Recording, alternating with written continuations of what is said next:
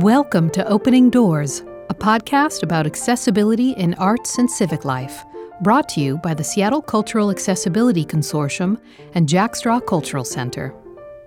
For our second season, we continue to amplify the voices of outstanding individuals with disabilities of all kinds. Here's your host, Elizabeth Ralston, an accessibility consultant and founder of the Seattle Cultural Accessibility Consortium. Hello, this is Elizabeth Ralston. I am a white woman with short, wavy silver hair, and I'm wearing a blue coat sitting on a sort of quasi-leather sofa. And I'm here today with Vince Medrano. Vince has a bachelor's degree in psychology and is currently a Master of Social Work student at the University of Washington. He spent 8.5 years working in mental health research in universities in Arizona and Wisconsin. His own experience with navigating the world as a queer Mexican trans guy with mental illness informs his work. His goal is to work in translational research in the field of schizophrenia spectrum disorders with a focus on advocacy, intersectionality, early intervention, well-being, and community integration. In his spare time, Vince likes to chat with friends, make art, and hang out with this cat named Booger. And you may hear Booger during the course of this conversation. So hello, Vince, and welcome. So glad to speak with you today.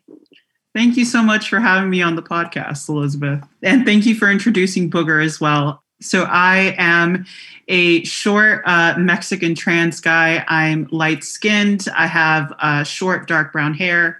And I'm currently sitting in front of a plain light gray wall. Yes, and I'm also sitting in front of a plain brown wall. So our environments are not so exciting today, right?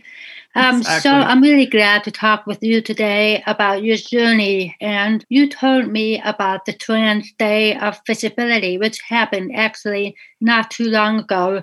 Can you tell me a little bit about your path on this journey, especially what you did for that day not too long ago? So I came out as trans, and I call myself a trans guy, but if we're getting specific, it's more trans masculine, non-binary.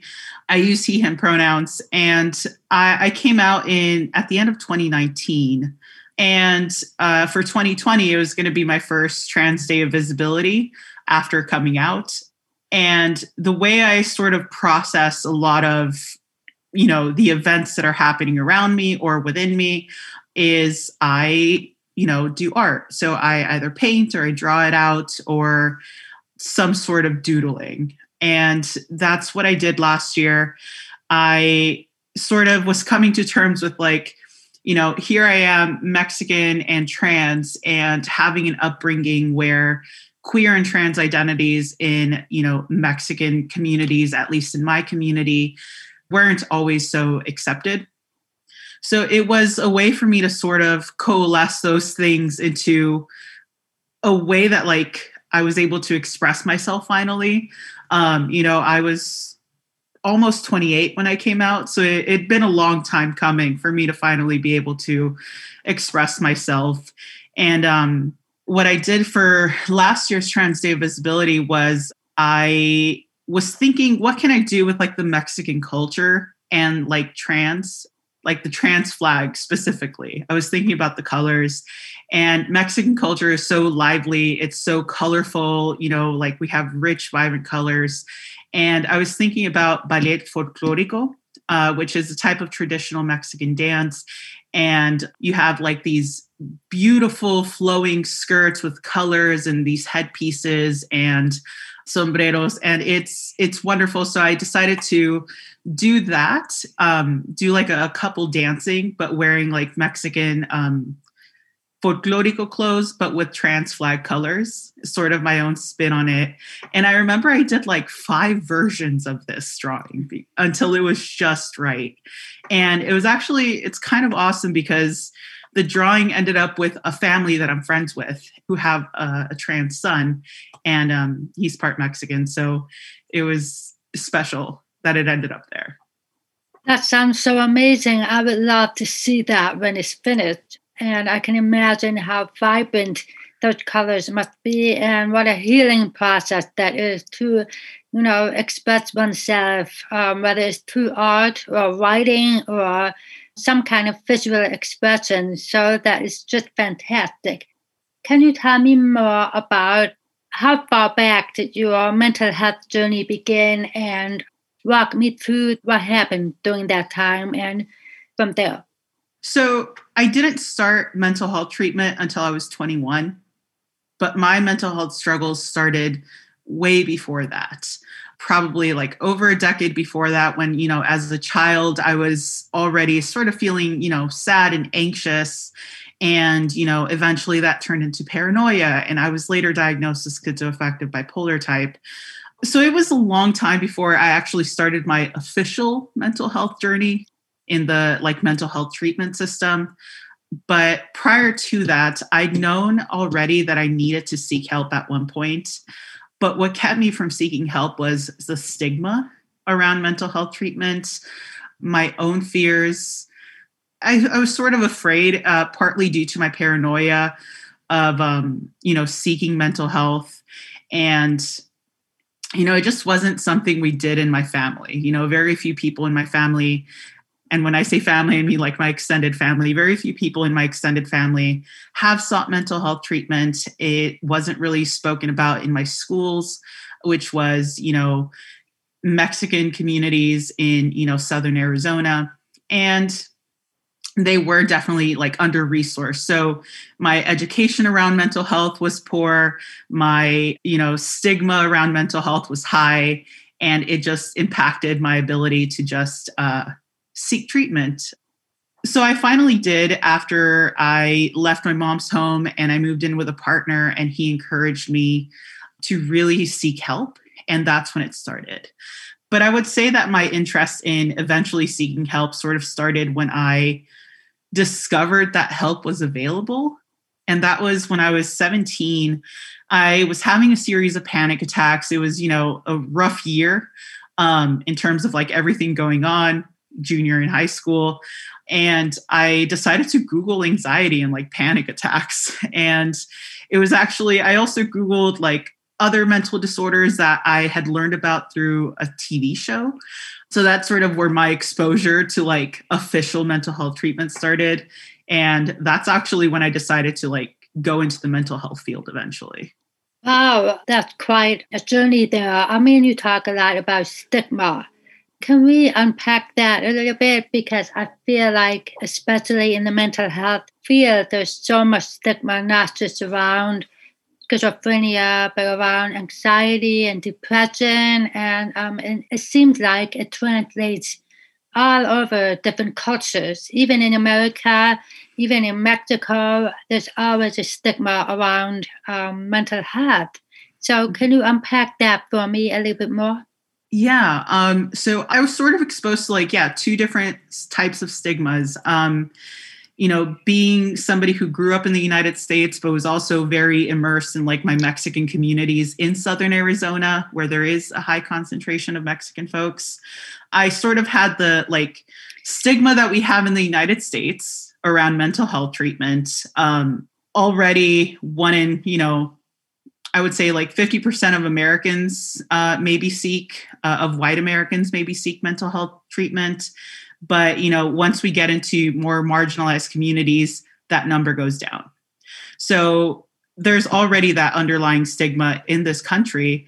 So to couple it with cultural stigma around, in Mexican cultures and in other Latinx cultures, there's the fear of locura, or craziness. So that label, and also a sort of religious aspect to it in going to God for help for your mental health instead of going to a therapist.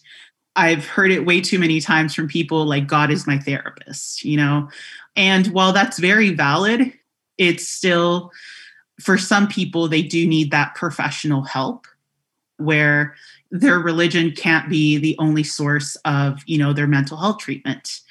And it varies per person. And for me, I needed that professional help. And in addition to stigma in like, say, Mexican cultures or immigrant cultures, you also have other barriers in addition to that stigma. So you have language barriers, financial barriers, educational barriers, which all of those, do contribute to stigma, like lack of education and acceptance around mental health. And the American mental health system really adds to that stigma. So there's a lot of moving parts to what's like contributing to stigma and how it shows up. But at the end of the day, I think the last time I checked, it was like, 1 in 10 Latinx adults seek mental health treatment versus, about 50% of white folks seek mental health treatment, which for both parties, the numbers aren't great regardless, because of that stigma. But yeah, intersection, huge part as well. Absolutely. And those numbers are probably underreported. I mean, intersectionality seems to really infuse itself in so many different parts of life. When it comes to mental health, when it comes to racial identity, when it comes to disability, how does it relate to access and the arts? If you're dealing with the stigma of mental health, and you are a person who's trans and you are from the Mexican community, how does that impact someone like you and others when they're trying to be a participant in the arts? Yeah, I think let's sort of backtrack it a little. So I am, from Mexican communities in Southern Arizona that are, decently low income communities. So that also impacts access to art. If schools are underfunded, the arts department always suffer, like drama and, art classes and music classes, those always suffer. But arts was a huge protective factor for me. I liked drawing, I liked painting, I was in choir in my church. I did have access to, some arts, even though our, materials were not the greatest. I was able to get like lessons for violin for low income students. So that was available to me at least. And I also had access to a drama class in my school. So I did have access. Was it the best materials? Was it the best supplies? Was it the most sophisticated access? No. But I did have access regardless, which I think was a huge protective factor in my mental health. And I think a huge issue comes when, kids don't even have any access, because while my access wasn't the best, it was some sort of access. I was able to, paint. I was able to access pencils and all of those things. And some kids, especially the more impoverished we go, the more, marginalized those communities are, that access drops, and that ability to have that protective factor, to be able to express yourself in art, when sometimes that's the only expression you have, is a real issue. And I do believe that art saved me, both art and other creative, ventures saved me, because even though I didn't have treatment until I was an adult, I had my art. I had, the ability to just shut out life for, an hour, a few hours, and just draw or just paint. Yes, and I've always said, with my public health lens, I'm always looking at things through that lens.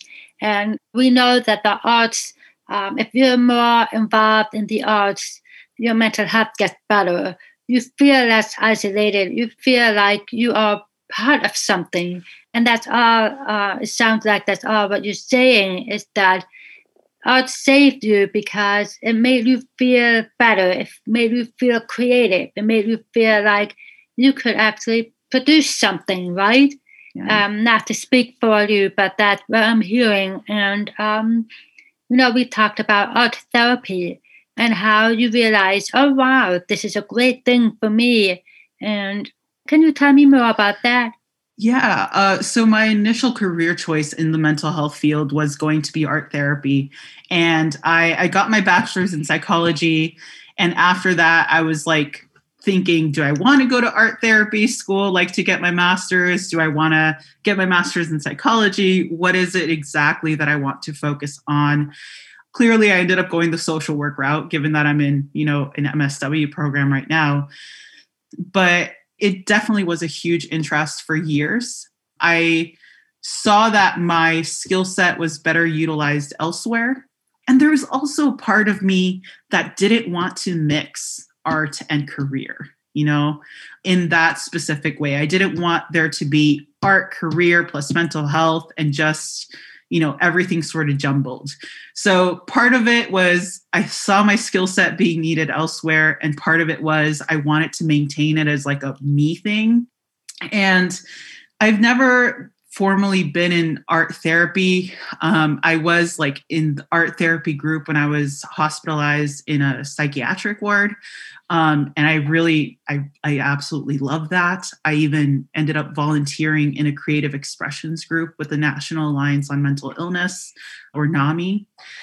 But what it did for me was give me a way to sort of dump out my demons onto paper, in the midst of psychosis, in the midst of mania or depression. It allowed me to just, leave everything on paper and get it out of my head where it was causing a lot of trouble. So I think art therapy is really valuable, whether, it's formal art therapy or just art done for therapeutic purposes at home, like I do. So yeah, super valuable. I really like that field. I think that as a social worker, you chose a great direction for your MSW because it allows you to use your skill set in the way that you want to. However, it's going to allow you to bring your personal experience in art as a way of coaching or as a way of informing your work with others. I can so see it being part of your professional and your personal life, but I can understand why you wouldn't want to go in it as a profession, because it really is a creative outlet for you, but you don't minimize that skill set that you have. You know what I mean? Because definitely. It's so valuable. It really infuses everything, I think, in social work, because you have to be creative in how you approach problem solving. So I'm excited for you. I think you're going to be great at what you do. And I want to find out more from you how you're going to use your education as a social worker in the field of mental health and marginalized communities. So I was initially going to go into clinical psychology, and it was sort of like somebody told me, I was complaining about a clinical psych interview that I had for a program. And I was saying how it wasn't really what I wanted. And somebody was like, I think social work is the way you want to go. And that was in 2019. And I was like, okay, well, I'll look into it and I'll apply the next year. And then the UW part-time program extended its deadline, and I went with my gut. And I applied. It was excellent. I moved to Seattle months later.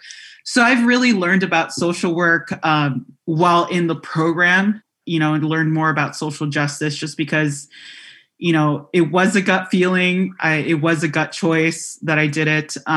So I'm sort of exploring how I'm going to utilize social work as I'm in the program.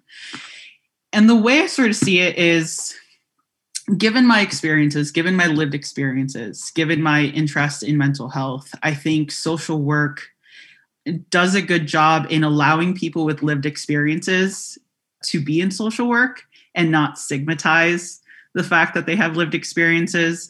And it also trains us to be sensitive to things like intersecting identities, to socioeconomic status, to trauma, to all of these things that shape the person into who they are. So I really like that training that I'm receiving both in school and in practicum to sort of, one, allow me to see schizophrenia, spectrum disorders from a more holistic sort of view. And my hope with my degree is that I work in a multidisciplinary team I want to work with psychiatrists. I want to work with psychologists and other folks, just because I don't think you can tackle a disorder from one discipline. You've got to bring in, the medical part, you got to bring in the psychological part and all of these other areas. So I think social work will just allow me to bring my best foot forward to the table within this like multidisciplinary team that I'm envisioning in my head. Who the team will be, I don't know. I'll find them down the line. But yeah, so it's giving me a good insight into other factors that play into mental health recovery. And I hope to practice in the field for like 4 or 5 years and possibly move to Mexico at some point. After that, hoping to go to PhD school. And after that, hoping to start my career. So it's, the MSW is sort of one of the things that I'm using to get to my eventual career goal, which is research. So that's, research-informed practice, and practice-informed research is such a big deal. That sounds like a great path. A stepping stone leads to something else. And I'm a strong believer that it's kind of like a jungle gym. You're not going to go from one step to the other step to the other step. You could go this way, and then you could go up, and then you could go this way. So until you find something that really fits. And I love the fact that you said holistic, because I think that is so true for our medical and mental health issues. You have to look at the whole picture.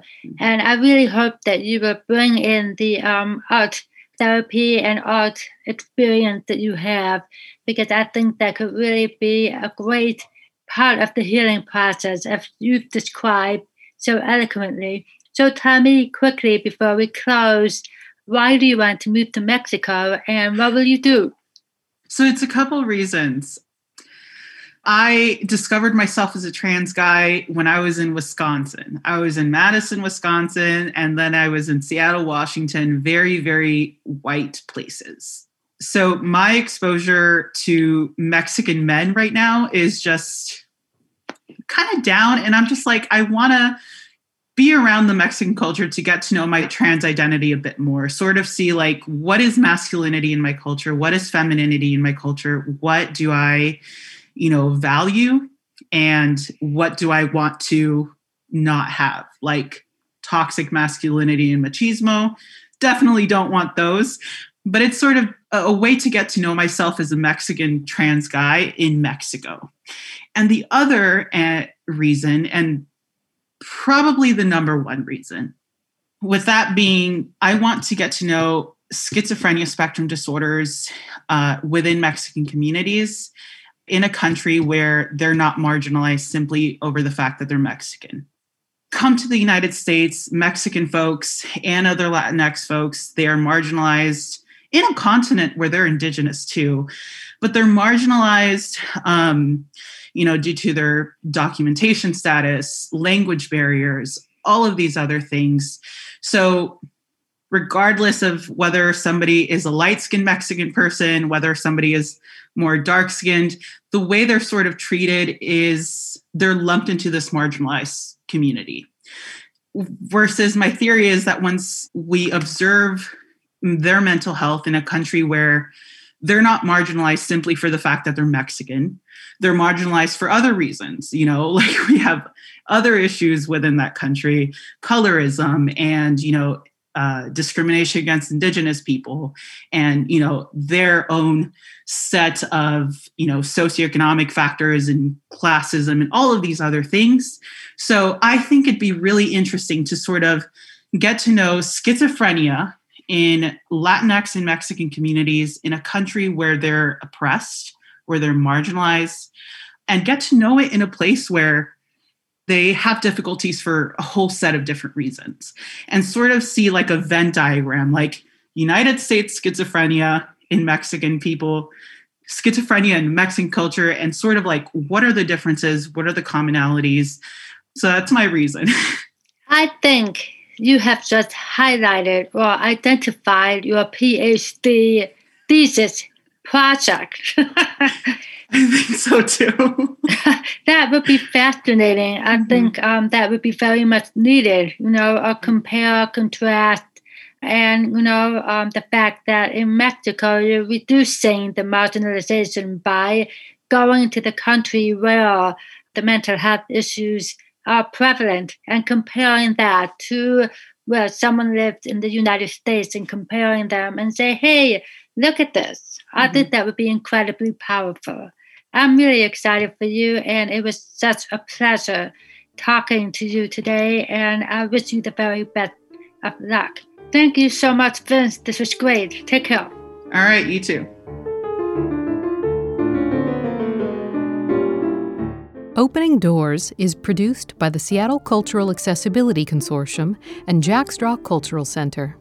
This podcast was made possible by the Seattle Office of Arts and Culture, the Washington State Arts Commission, the National Endowment for the Arts, and individual donors, with in-kind support from Jack Straw Cultural Center, Sound Theater Company, Jennifer Rice Communications, and the Seattle Cultural Accessibility Consortium Steering Committee. Music performed by William Chapman Yaho, produced through the Jack Straw Artist Support Program.